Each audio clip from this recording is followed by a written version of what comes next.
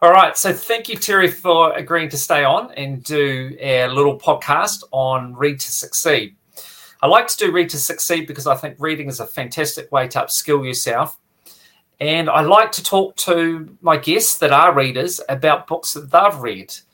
So what I like to know is what the book is, what it's about, and what was it that really resonated with you that hopefully will resonate with others. So if you want to take it away and tell me about a couple of books of that you've read that you think would be worth reading. So I'll kind of go in reverse order. The one that I just finished reading is probably something that's near and dear to your heart, and it's called Legacy. I don't know if you've read it. It's by a man by the name of Kerr, and it's about the New Zealand national rugby team, who by all accounts is the most successful sports franchise in any sport in any country of all times. Correct. And I could not put it down. And I took like 4 pages of notes. And you would think that this unbelievably great sports team would hire or would bring players onto their team based on their technical ability. And I'll be honest with you, I don't know a thing about rugby at all. It's not something that I could tell you anything about. But I would think, okay, this great sports franchise is going to take players that are technically competent to be part of their team. And they don't necessarily do that. What they hire for, and this kind of blew me away, and I think it has application to anybody who's going to hire anybody, they hire for 2 main things. One is character. What kind of a person are you? And 2, humility. Understanding that you may not have all the answers, but us together as a team can figure anything out. You individually may not know the answer, but us together will figure everything out and we'll go on to be successful. And one of the things I found interesting about the book was at the end of the game or the match or whatever you call the competition, the captains stay behind. The captains stay behind and they police the locker room. They pick up the tape. They put the towels in the bins. They make sure that locker room is in as good a shape or better than when they came into it. And I thought, I remember back when I was coaching high school basketball, and I used to make my players at the end of the game, it's like, okay, all these cups and tape and all that kind of stuff. Well, okay, pick them all up and put them in the garbage can before we leave the court. And I had a referee one day come up to me and he was like, that's pretty interesting. I've never seen that before. I said, never seen what? He's like, the fact that you make your players, clean up the bench. And I said, well, they made the mess. Why would we leave that to a manager or a janitor or somebody like that to clean it up? You made the mess, you clean it up. I thought that only made sense. But for some reason, this referee thought it was something that was, I guess, special. So I don't know. But Legacy, love the book, would recommend it to anybody. So what made you pick the book? I mean, being in Colorado, how did you even get on to knowing about the book and reading it? I mean, to be honest, I haven't read it. I had a friend of mine actually who works with my wife and is a former Navy SEAL, and he's much younger than I am. I mean, he's in his 30s, but he's very kind, and he calls me during these 2 weeks that I'm off of treatment, for an hour or so one day, and we just talk about what's going on. And we always recommend books. We go back and forth with each other about books, and he recommended this, and I'm so glad he did, because like I said, I couldn't put it down. So have you ever watched an All Black test? Have you ever watched the All Blacks play? I have not. Well, you need to find out. I'm sure you'll be able to get it somehow online in America. They're over in Europe at the moment, and they're about to play Italy next weekend, and then I think Ireland and France. Okay. But you should watch it, and then you get a bit more of a sense of the game. But rugby for us is an integral part of who we are. We're a small country. We were colonised by the English. Rugby was an English game, so it was brought over to New Zealand as they colonised the country, and just being, I guess, pioneers as Americans were when they went to America, kind of being very independent and trying to make our own way in the world.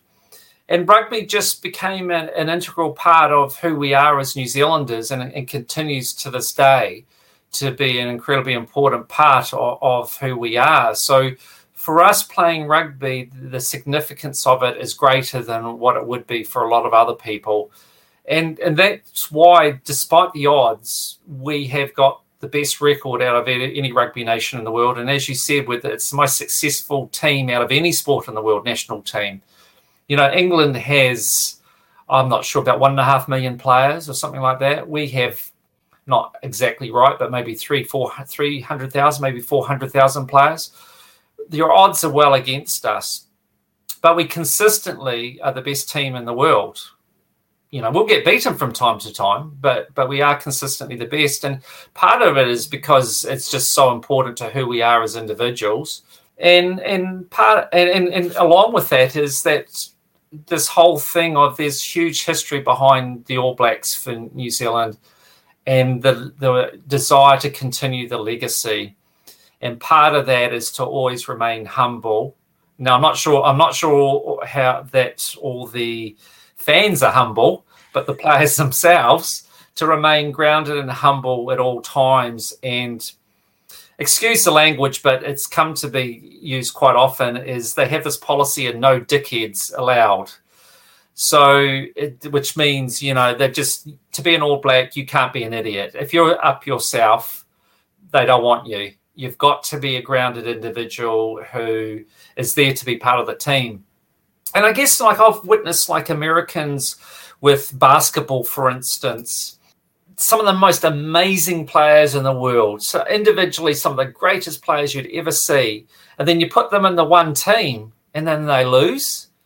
And it's like the sum of the individuals, if they work collectively, is far greater than a collection of stars. And that's kind of the philosophy we work on, is that it's all about the power of bringing everyone together to succeed. You might individually have 10 out of 15 players that are the best in the world, but if they can't play together as a team, then you'll probably get beaten by a team that might only have one or two that are the best in their position in the world. So, yeah, so it's interesting. It's interesting. And for us, it's, as I say, it's a really important part of who we are as individuals. And the Maori culture, which is integrated into the All Blacks, we do a haka often before a game. That's an important part of it too, in connecting ourselves with our history, with the development in New Zealand. But it's super cool. Super cool. Now, have you got any other books you want to share, or just that one in particular? Yeah, I'll give you one that I love to read it. It's I don't know if it's 1,000 pages, but it's pretty long. It was David McCullough's book on Harry Truman, and Harry Truman was the vice president of the United States during most of World War II. And he was basically put on the ticket with Roosevelt. I mean, Roosevelt was, you know, the main player. He was put on the ticket to, you know, kind of win certain states, but he was never a guy who was ever going to do anything. When he was in business, he was a haberdasher, you know, a clothing salesman. He failed at that. He failed at all kinds of things. Even when he became president, and so supposedly the way the story goes is he's sitting in the basement of the Senate in the United States, and he's playing cards with a bunch of senators when he finds out that Roosevelt unexpectedly has died. And all of a sudden, Harry Truman is thrust onto the center stage as the person who now will finish or carry out the rest of World War II in the Pacific. And to the point where his wife wouldn't even live in the White House with him. They were from Missouri, which is a state in the United States, and she would go back and live in Missouri quite a bit. So here's this guy who's president of the United States. His family won't even be with him, but he had the choice to drop the 2 atomic bombs on Hiroshima and Nagasaki to end the war in the Pacific. And he made the decision to do that because he reasoned that too many Americans would be killed if the war was prolonged. And by dropping these bombs, hopefully he could bring Japan to the bargaining table, and that's what happened. Yeah, one heck of a decision to have had to make, but due to the nature of the way the Japanese fought, I think it was the right decision, because they would not have given up. They would have fought to the bitter end, and a lot more of them would have died. along with a lot more Americans in that as well too. So, but a challenging situation to have been in. Yeah, great book. I think anything that David McCullough writes, he wrote another book about John Adams, who was second president of the United States, and was a guy who the Boston Massacre here in the United States was where several British officers were killed, and Adams represented the people who did the killing, and he figured his political career was over, that was it. But he felt it was the right thing to do to represent these colonists. And that was also, I love that book as well. But anything I think David McCullough writes, it has been a great book. It's been a great read for me. And I think, with some of these historical books, people might be quick to dismiss them and say, well, that was from a long time ago, not really relevant now. But I don't know about you, but for me, though, there's a lot of messages often in those books that are just as relevant today as they were back then as well. Oh, totally. Totally. I mean, there's that old saying about, those who forget the past are condemned to repeat it, So I think it's important to learn from those decisions those people made. Times were different. Absolutely. But, again, going back to the legacy book, to the All Blacks, if you hire for a character, if you are a person of good character, if you're humble, you're going to be able to do a whole lot of things in life. And you're also going to be able to be a good leader by having people, emulate the way you live your life.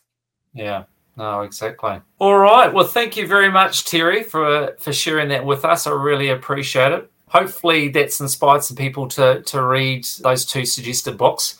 And as I say, I haven't even read the first one, The Legacy, so I better get out there and read that one shortly. But it's great to see it's also being shared around the world, and that, way over there in Colorado, and you could actually be reading about our rugby team. So that's super cool. Absolutely. Well, thank you, Paul. I appreciate it. It's been a lot of fun. Yeah, no, thank you so much, and take care. And as I said, I'm keen to watch your progress and you continue on with your challenges and continuing to conquer them as they come up. So well done to you. Thank you very much. You take care. Enjoy the rest of your day.